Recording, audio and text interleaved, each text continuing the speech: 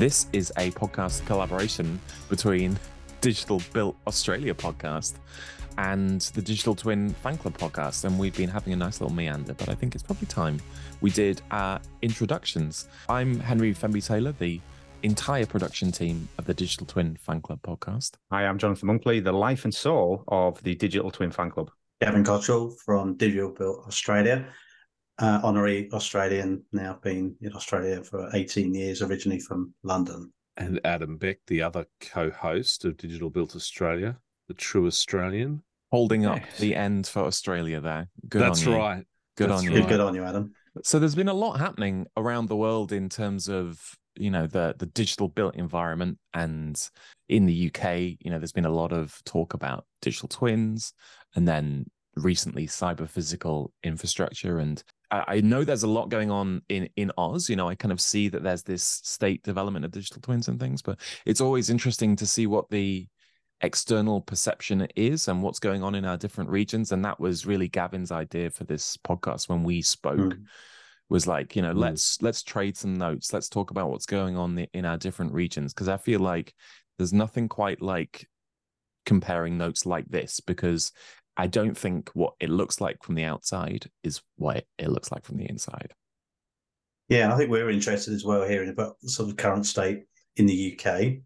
I'll give a bit of a start on a current state of what's happening here in digital twin land. For those who don't know, Australia is a federation, and what that means is there's three layers of government.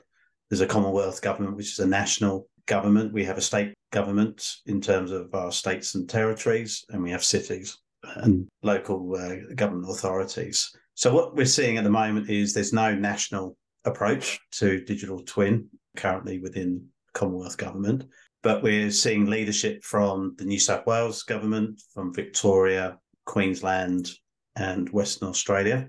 They've all got a program of sorts in some sort of shape and size.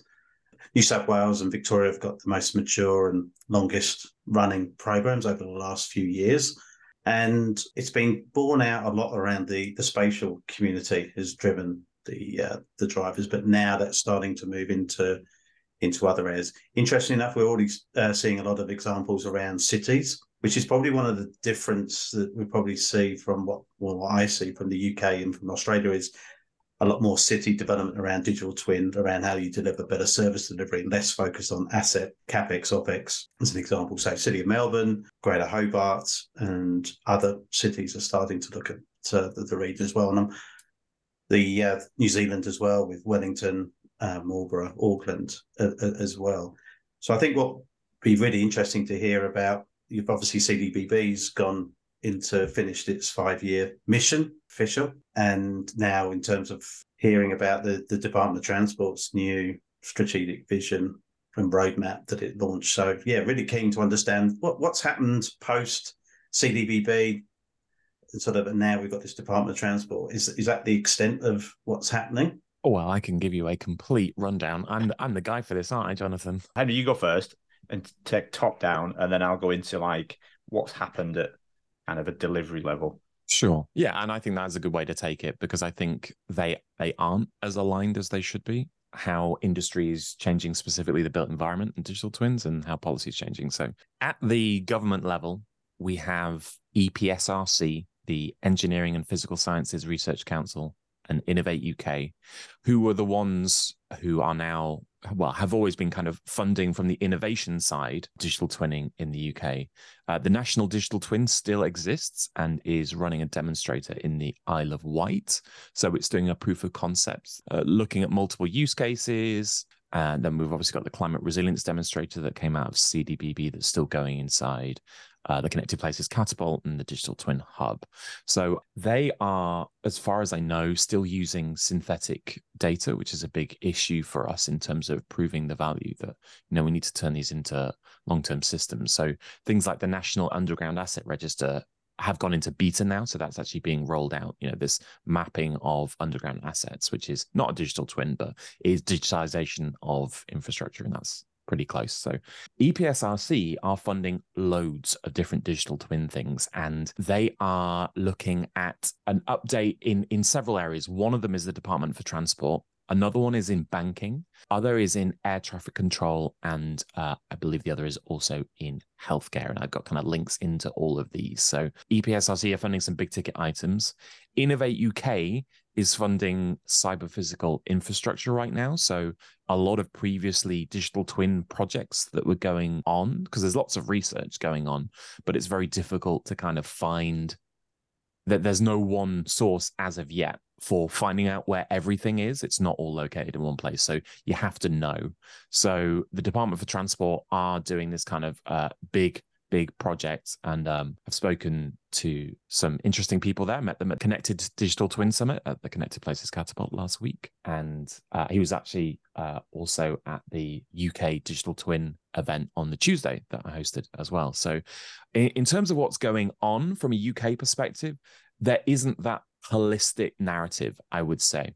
I think that's one of the problems, is that there is lots of cool stuff going on, but it's very often like there's a Network Plus just been awarded to the Alan Turing Institute, so they're looking at bringing together innovators, etc. But it's very often, as is often the case in the UK, it's still very research organization focused, like universities and things, and that connection into departments happens kind of on a case-by-case basis. So there is lots going on. The air traffic control one is going to be really interesting. The transport stuff is going to be really cool. And, there's all these kind of separate research projects going on. I have a long list of them, but this idea of, which seems to be where the narrative has gone now, into cyber physical infrastructure, which kind of includes robotics and includes AI more, is going to require connecting digital twins together more, but the digital twins need to exist first. And I think that is sometimes where the UK does its thing, where it leads from the front, it goes in all out, and then has to deal with the legacy of what it built. I'm thinking like the Victorian Railways, right? Absolutely pioneering for its time. But if you came back around and did it again, you do it a different way. And I think we've not got to that point yet, because things are still changing very fast here. But there is a lot of kind of, instead of, it being a federation where you have 3 layers of government, we have the UK government, then we have the regions. There is no English government.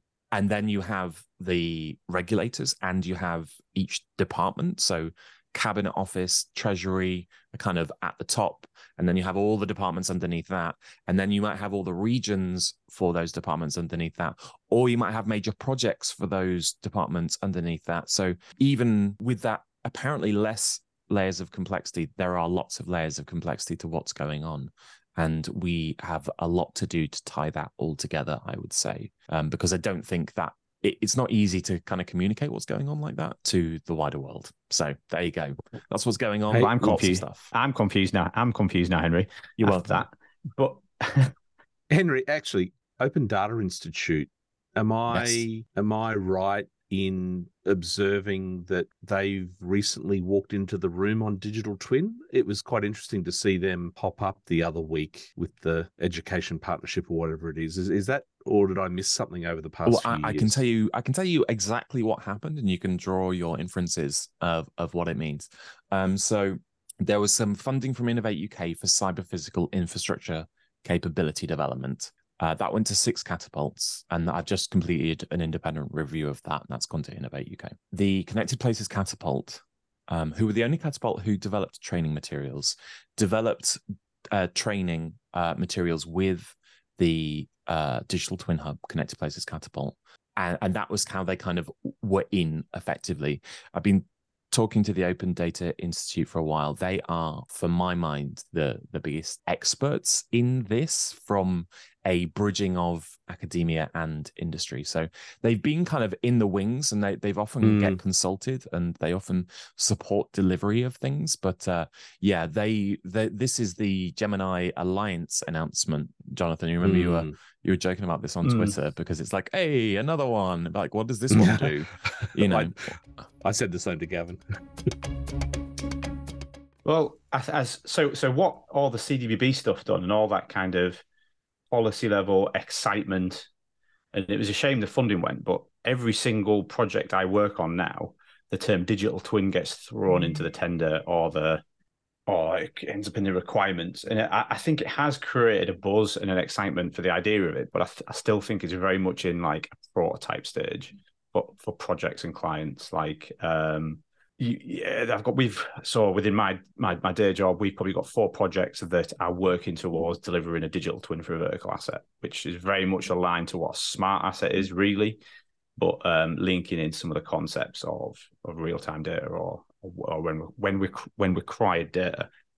But the business case is still very hard to nail down. I think that's one of the issues with things like Credo. It's like, oh, we're going to save loads of money, but you need to prove it and you need to be able to physically demonstrate it, which is why it's good that it's kind of trickled down. The software vendors very much jumped on the gravy train of starting to sell digital twin platforms, and that created a huge amount of confusion, particularly in the UK, with every single software vendor instantly starting to offer a digital twin platform, when in reality it was miles away from it, because it was either like a spinny web platform or some kind of virtual solution for pictometry or something like that. And that created a lot of confusion on the core face of delivery of projects, because people were buying digital twin platforms when in reality it was just a rebranded point cloud tool.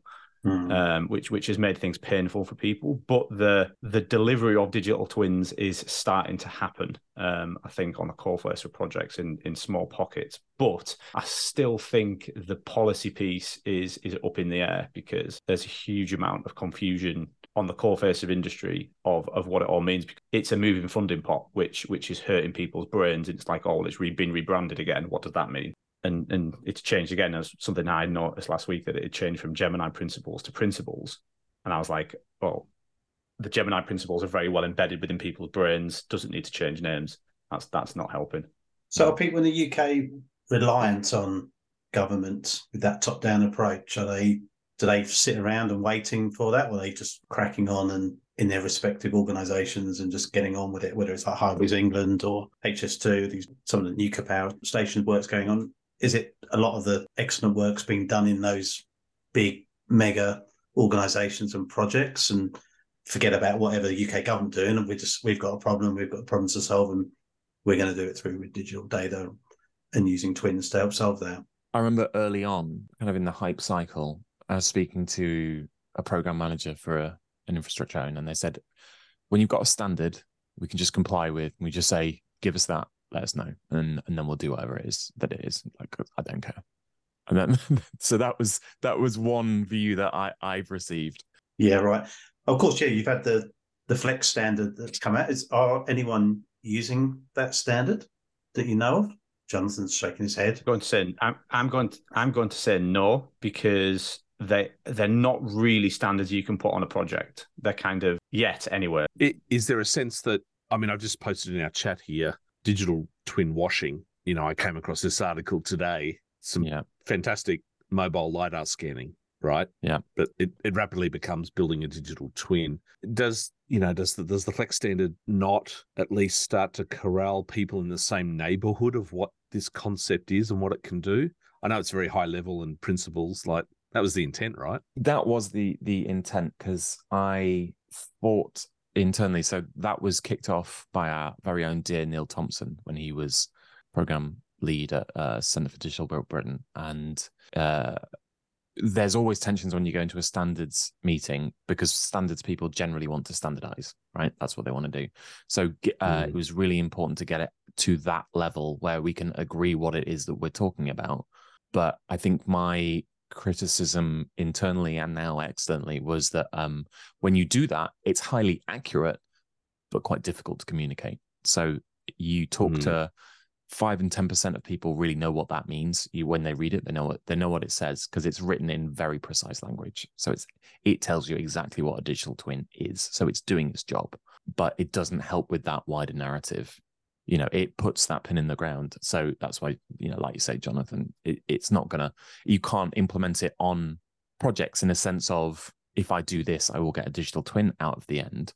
But I think you could say, we want a digital twin as defined by Flex 260. So I think you could set a requirement with it. But there was a roadmap, wasn't there, in terms of, I know Dan Roster sort of developed that, and funding has gone away for that. And that was the last time I spoke with the standards crews. That's still the same in terms of none of this new work's going to pick up in terms of we need to get some digital twin standards organised and sorted. I mean, love you, Dan. Love you, Dan. I know you're out there. From my perspective, I think, and Dan and I do actually see eye to eye on this now, because I've always been anti-standards as a knee-jerk reaction, and I've come around to the need for them. We need standards for different purposes, and I think standards for best practice can only happen once we've established best practice, and I don't think we've done that yet, because I think, like Johnathan says, we're only still seeing them be implemented as, you know, alphas and betas at the moment. It's not going into full-on production systems very often. Certainly across government, you know, they have lots of test cases, but it's not being rolled out. So I think we need to set those standards as and when we kind of get to that point. It's a very difficult thing to take through, though, because like most teams, unless you've got a client that's like, I want this, or an owner operator that wants it, the way the UK tends to deliver projects in pots of Reba State 0 to 3 and then kick it over to a contractor, the whole thing, it can get quite lost. So it's very rare. And it's why we've sort of digital service WSP has not got a huge amount of projects where this happens, because there's very few teams and projects where we can sit with a client early on and then work through that strategy to the handover and actually physically flick the switch at the end, because it's a lot of years. It takes a lot of years to take a project from concept to handover. So it's, if you think about even projects that were the concepts in 2019 are now starting to get to the point of practical completion. So it's not something you can do in 6 months, and you can't really retrofit them into. It's not something you'd quickly retrofit either. Johnathan, is there an element of BIM helping here, or has it been an on-ramp for digital twin? Absolutely. Every single project that we've got a pilot of is fundamentally, foundation is the delivery of BIM on that project to a good standard, to the UK BIM framework. Now, there's depending on what the twin solution is, there's sometimes some cross mapping of data standards, but because the whole thing is structured in a nice manner, you can then cross map that to whatever setup the twin is, or the platform that's enabling the twin. And that extension to digital twin, whatever we define that as, is that sort of extra well defined? Like, do we know what that is? It's different on every project. So at the minute, sadly, see, therein lies the problem, is it not? I mean, I understand things being contextual to site and project and things like that, but and that's why we sort of, you know, Gavin and I try and use this capability model approach to digital twin. You know, BIM is an input; it can do so much, but you know, it's these 3 additional capabilities that really fire up, you know, twin-like outcomes or twin-like performance. I mean, that's been one of the challenges, I think, that a lot of people have just gone, well, don't tell anyone, but kind of digital twins just BIM, you know, so we're doing that, so we're kind of okay. Do you get any of that? That's it. Yeah, we've had that argument, because you know, going back to the origins of digital twins, they were using it for simulation of their designs for things that are going to go into space. So they were like, we had a physical twin of our moonlander or orbiter or whatever it was, and so we made a digital one, so it's a digital twin. And then we came along ages later and we're like, BIM. And that's basic. So from that sense, BIM, it's the same thing, right? It's literally the same. It's 2 concepts colliding. And that is kind of caused confusion, I think, for us, because now digital twins have moved into that, you know, in the Flex 260 standard, it's about, here's a real thing, here's a digital version of it.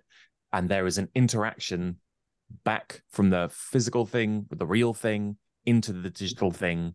And then the digital thing can influence and change how the real thing behaves. And that is not BIM, you know? Yeah. And listening to us here talking in terms of, you realise how sometimes the industry is its own worst enemy.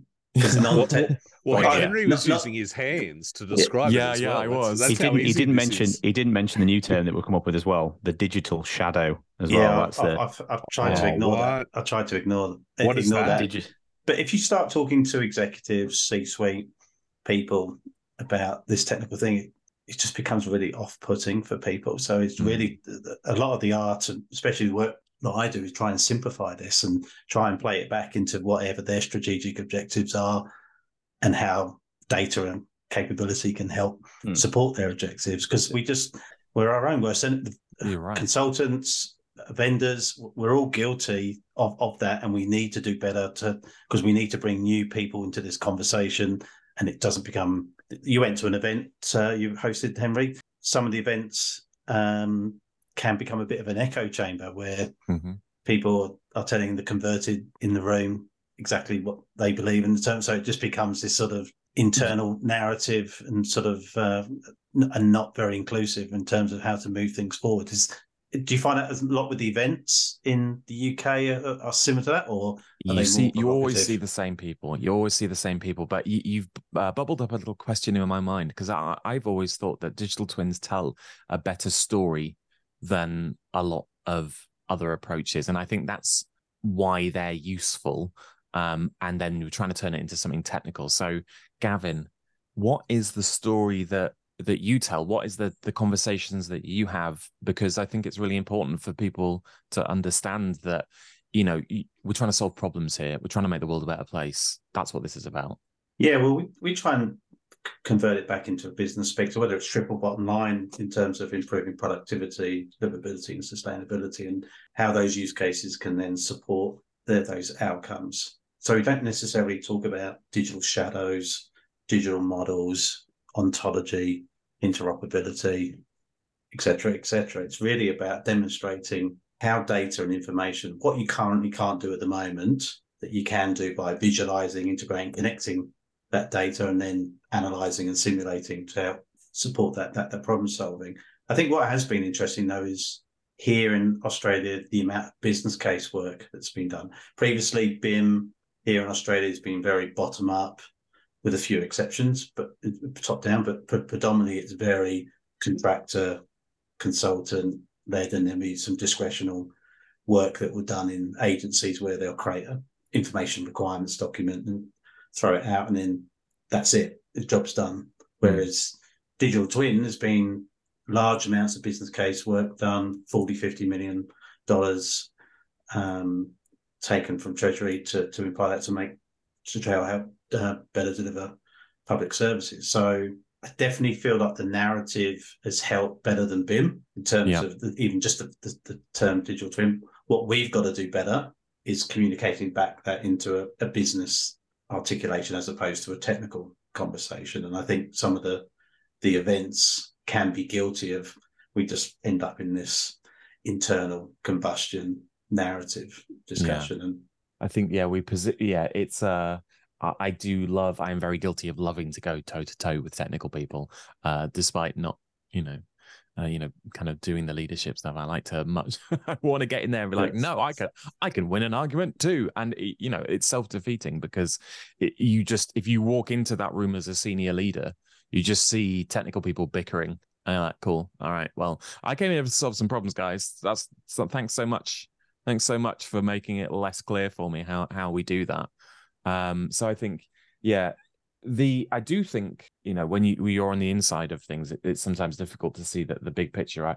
I do think kind of going super big picture that CDBB did do and the National Digital Twin did in its early days has, I think, helped other countries kind of develop an approach, because that's what it was looking at. It's like, what are the principles? How are we approaching this? And that is informing these different departments. So, DEFRA are doing work on digital twins. There's lots of departmental work going on. And so it is an approach that is, I think, working, because it does have an overall buy-in. Here is the world, here is what we understand about it, and here is how we need to inform it better and make better decisions.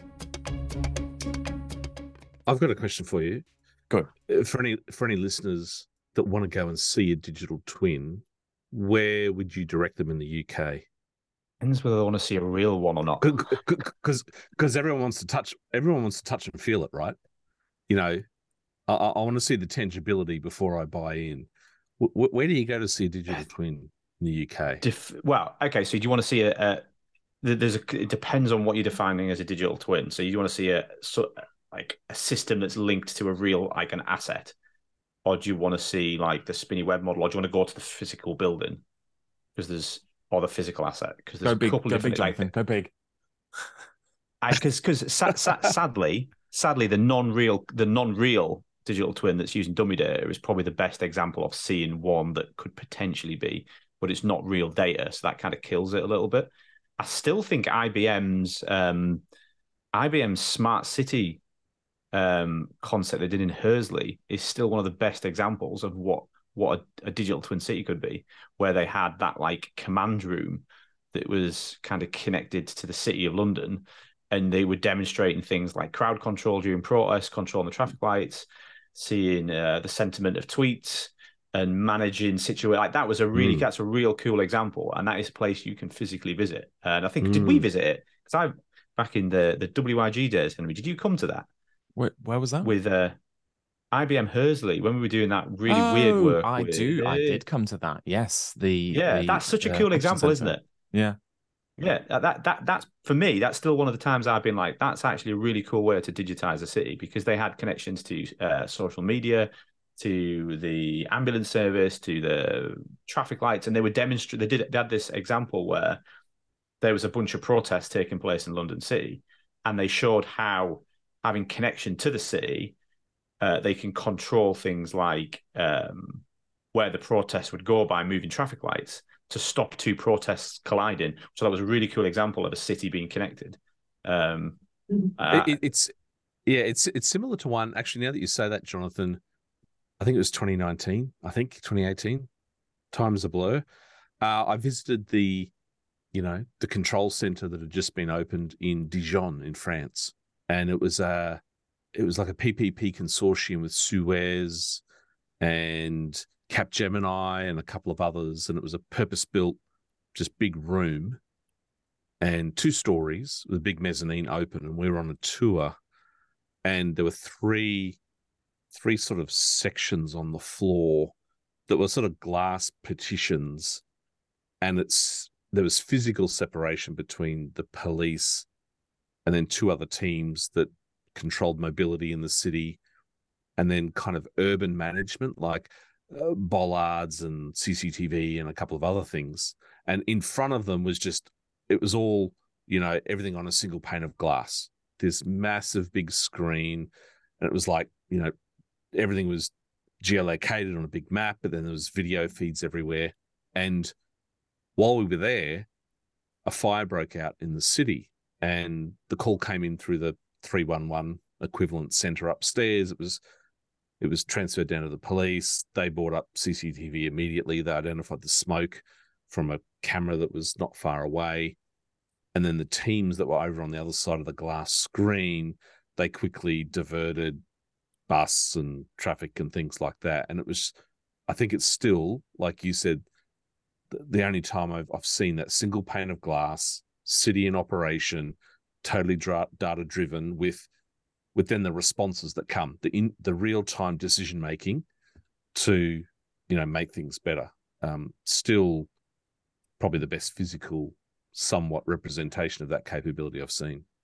So, Henry, I'm going to ask this question back to you in terms of what Adam asked from Jonathan there is, where does the UK look external to for inspiration around digital twin?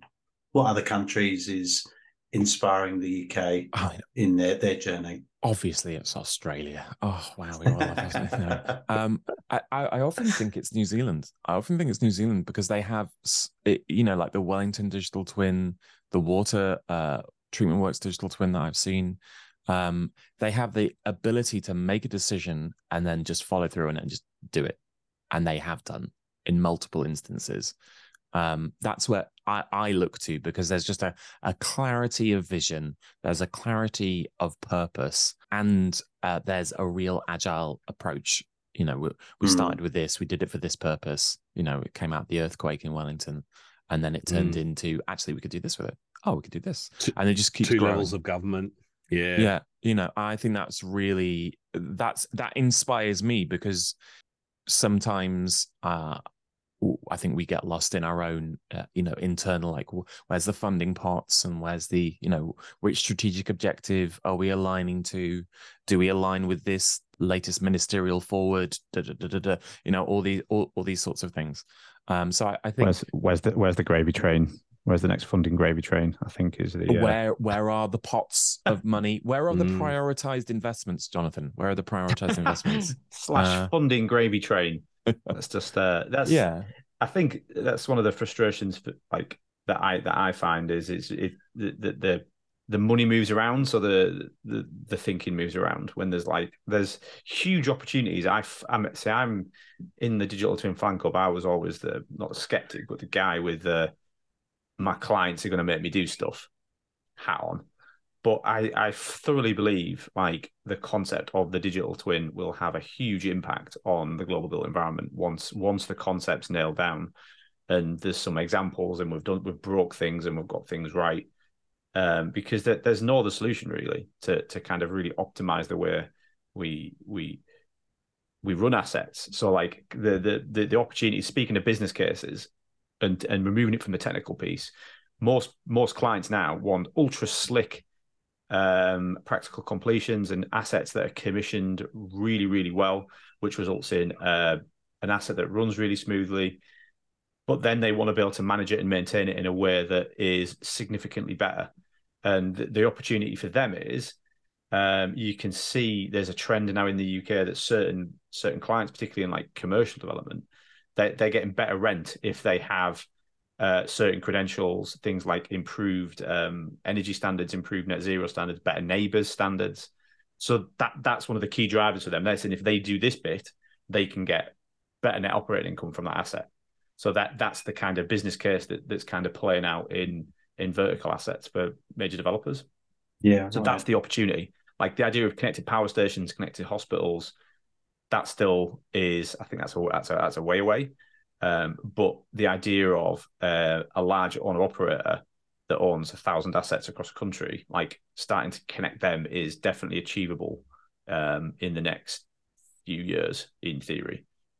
Yeah, it's interesting you say that this is the way, because I think some conversations here, this part of the world, they're sort of waiting for the digital twin fuse to go out a bit.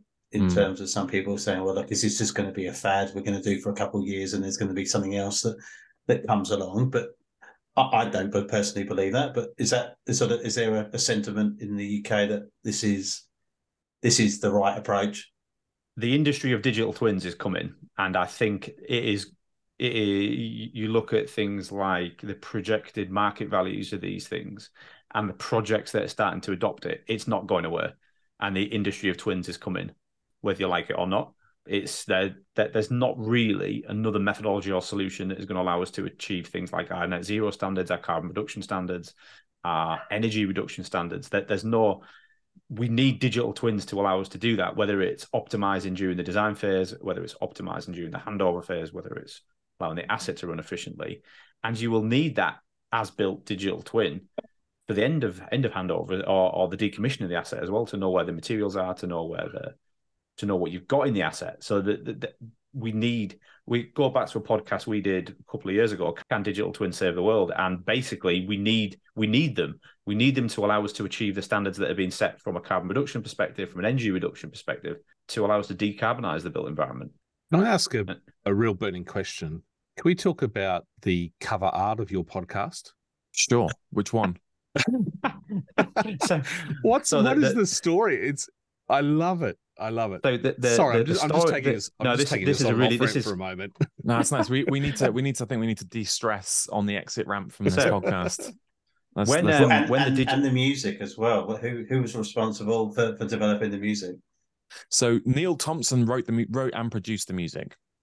He wrote and produced that himself. Yeah. Back in the synth days. But the artwork came from because we decided the digital twin, the first ever thing the Digital Twin Fan Club did, we did it using the Terminator film background.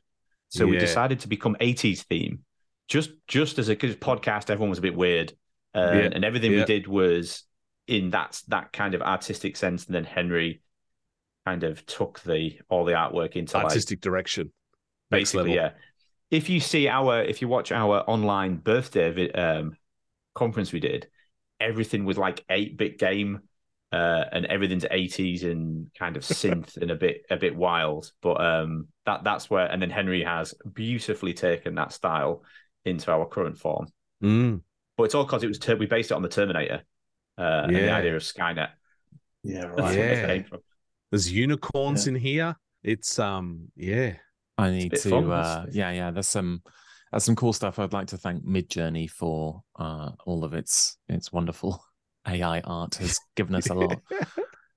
It was fun. I think, you know, it just represents who we are, and I think that's our identity, is that, you know, we move fast and break things, sometimes intentionally and sometimes just with our elbows as we walk by. Have you got a favorite episode? Oh, well, I'm going to have to put that question back to yourselves as well about your own podcast, because we talk way too much about us, guys. We need to hear more about you two. I think for me, well, I'm just looking at what's performed well. I've got the insights up right now. I like the ones that do well. I really liked one that Gavin did on our DBA podcast with Marlborough District Council. It was just, I mean, I love them all, of course. They're like my children, I love them all equally, but it was kind of just so authentic hearing Stacey and Brenda just kind of roll through unscripted the journey. And I think given that it was just them riffing and sharing how it was, how it went down, what they'd do again, how they do things differently, as a listener, when I listened to it, it was just like, yeah, you know, that was just like awesome. Our second most popular, so the first most popular is the first episode, which is not surprising. The second most popular, because I'm not answering the question here, being a politician, is the Will Digital Twins Save the World podcast that we recorded at Digital Construction Week. Yeah. And that was a great conversation, actually. And lots of people have been talking about that. So I think from my perspective, my actual favorite one, I think it has to be about a combination of the guests, the content. So I think it is the Wellington episode, City Digital Twins, Wellington, COVID and Quakes. That was my favorite. Yeah, right. Was that with Sean, was it? Was it with Sean? Sean. Yeah. And I think we had our own Amelia Burnett as well on there.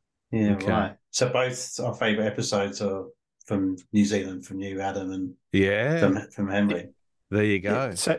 My favourite episode, interestingly, is also from, do you remember when we talked about mining in the Nether, Henry? Oh, that was my second. I nearly said that one. I absolutely, I mean, it's probably a terrible podcast. It's probably a terrible podcast, but the content was actually really good. We had a great time on that. That was because that's in that Venn diagram of great guests, great conversation, great content.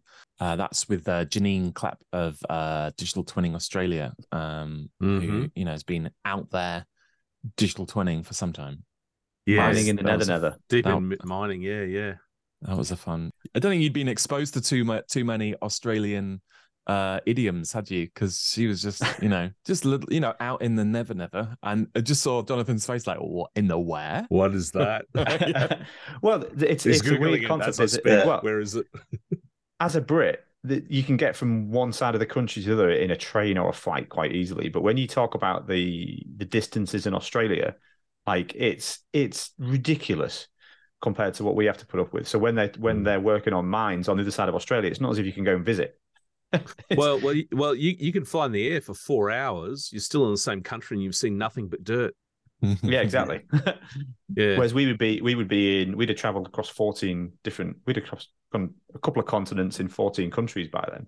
But so it was interesting how they were using digital twin technology to monitor mines and manage mines and improve the efficiency of mines. So when people talk about the UK being industry leading, like we've done some really good concept stuff, but there is amazing pockets of brilliance around the world with this thing, and that's what I took from that podcast. Yeah. Mining has certainly, whether it's digital twin, whether it's IoT, whether it's robotics, automation in Australia, a lot of paths lead back to mining. Private sector led. You know that you turn the dial a nanocentimeter, and it's the difference between $4 billion and $8 billion. So optimization and efficiency is just king. Agriculture getting there as well, again, which is sort of one of those industries that, particularly from an IoT perspective, is really sort of leading class as well. It's just cities and government. It's very complex. Yeah, We'll government. there. And We'll I'm get just there, gesturing my head there.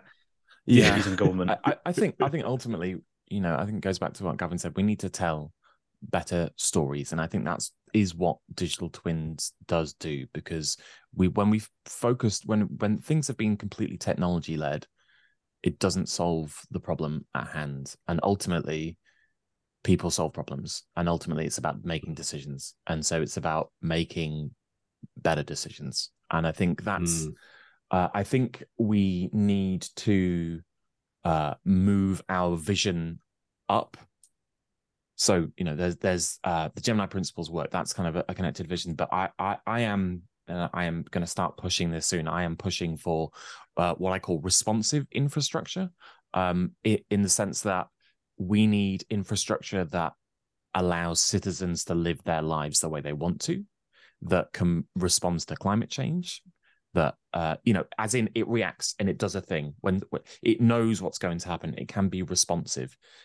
It can prove that policy works. When you go and implement a policy, it's sometimes 5 years down the line, you're like, oh, that didn't work. Whoops. It's responsive to infrastructure owners and kind of people who have big jobs to do, that they can change how things work and know how it's going to work and see how it works and make decisions in real time. Because as much as we simulate and plan and it's about making our decisions and our actions much more closely aligned. I think that's what it's about for me, is that the world around us could operate like Star Trek fundamentally. It could be, I ask a question, I get the answer. Hey, do the thing. I've done the thing. Just that real close interaction between how everything is managed. Because we are light years, to use the Star Trek analogy, from that at the moment. And we have all the technology we need. So I feel like that narrative of having infrastructure become more responsive is, for me, I think that's where we need to go. And I'm sorry if I am going to be now jumping on the inventing new terms, which I've always been against. I do think that digital twins is another layer up from BIM. So BIM was a layer up from technology. BIM was like, we don't just need technology. We do need technology, but we need a process. I think digital twins has turned that into a much kind of, this is how the system works and this is its purpose and this is what it does, and that's great. I think we need to go up another level to, what do we want? What are we trying to achieve? What is our goal here? Knowing what we could achieve, knowing that we have all the technology we need now available to us to manage our assets better, to really know how much carbon is being produced. We could do all of that stuff now, but we have to go and do it. Yeah. Gavin and I recorded a podcast just the other day for season 2, yet to be released, around AI in the built environment. And I mean, we went for like 45 minutes and we didn't even start to even scratch the surface. And I think that's going to be a really interesting space as well, when you start talking about twins and ecosystems and connecting things. Is the AI insanity going berserk over there as well? So I know absolutely crazy. Yeah, everyone wants an AI. There's the AI startups spinning out. I'll tell you the problem. I'll tell you the problem that they need to solve, and this is the core issue. The reason that most implementations of large language models and like the art bots, etc., because AI is many things. The reason that they work is they have access to a lot of data, and training sets is what we need. And we don't have that. We don't have those large training sets. N-Plan is a great example of an organization that took training sets and made a business out of it. They created a 4D, a time planning tool, scheduling tool, that used loads of other scheduling data to predict how scheduling would go in the future. And if we want to unlock this space, then we've got to unlock the data. That's the I love that. That's the issue. I love that idea. Predicting the future. Like, I'm trying to keep a straight face here. Seriously, Right, but yeah, Friday, I mean, Friday evening. Friday evening. I know. No, but, don't, but mate. No, give us both barrels. Go on. it's but yeah, it comes down to the quality of data, doesn't it? There's part of me that just wants to. I just want to get off the rat race of the craziness of the thing that we love in this digital built environment, data led thing, and let's just build our data literacy. Let's just sort of kind of start with the fundamentals. There's just those days where you just go, oh, just understand what you've got. Just kind of clean it. Structure it. Just kind of, let's walk before we run, before we fly. I think you're absolutely right. I think there's, a lot of senior decision makers around the UK who don't know what data is. They don't know what it's for. It's either a risk, and that's it, or it's a valuable asset that therefore must be locked in a cupboard. But that's not how data adds. That's not how data has value, is it? Is by sitting in cupboards. Ian Gordon will be quaking in his boots listening to this chat on data. He'll be getting very excited about ontologies. So stand at the shout. Let's give Ian a shout. Ian Gordon is out there, in the Houses of Parliament of all places. He's going to have to be out there making this case every day. His job is going to be fighting for data. Ultimately, is he your data champion? He's the head of data Parliament, R&R. So he's beyond champion. He's the data overlord. Yeah, okay. He's on the coalface. He's the data. He's the data ontology overlord. He's a perfect member for the fan club. He's the biggest fan. He is. He's also a significant contributor now. Is Ian? Yeah. I follow him on LinkedIn, and he does post some good stuff. He's been told off a few times, I believe, for his online content. Well, we need more people like that don't conform. Otherwise, things don't progress, do they? So I suspect, Gavin, you're getting nervous that the cricket's starting soon. I can see your eyes wandering to another screen. Well, I wouldn't say nervous, but yeah, maybe a bit apprehensive how day 3 is going to go, day 2 in the third test. But before we go, what does Digital Twin Fan Club look like moving forward?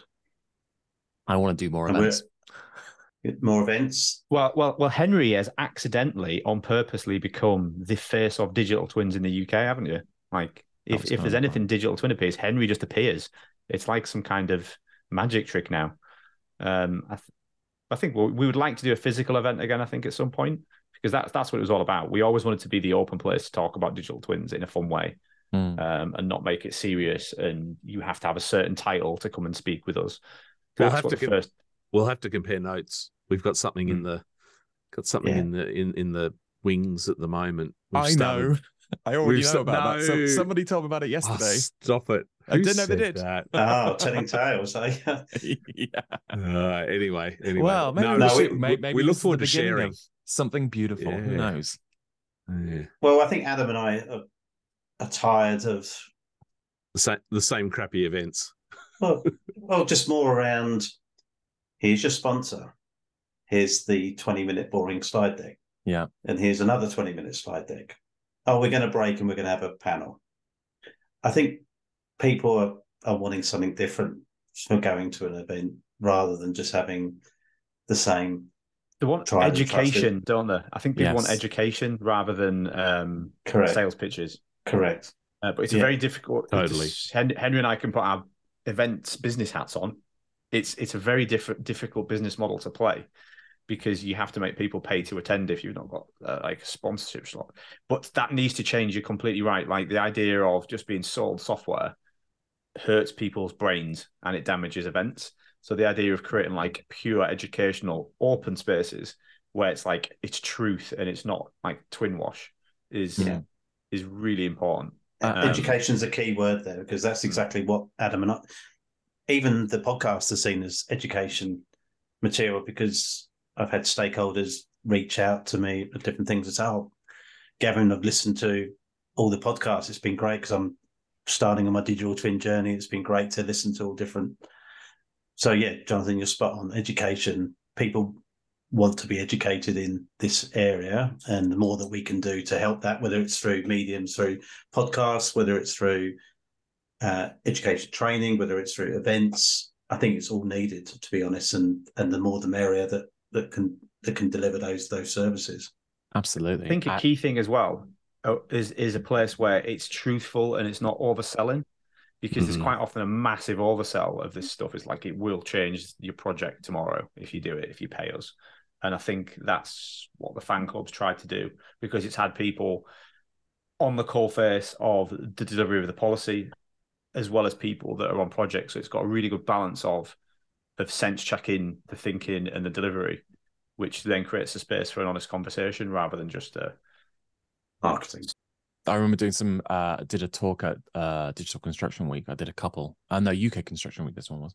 And the questions were all about, but which platform do you use? Do you use Azure? What's Azure like? How does that go?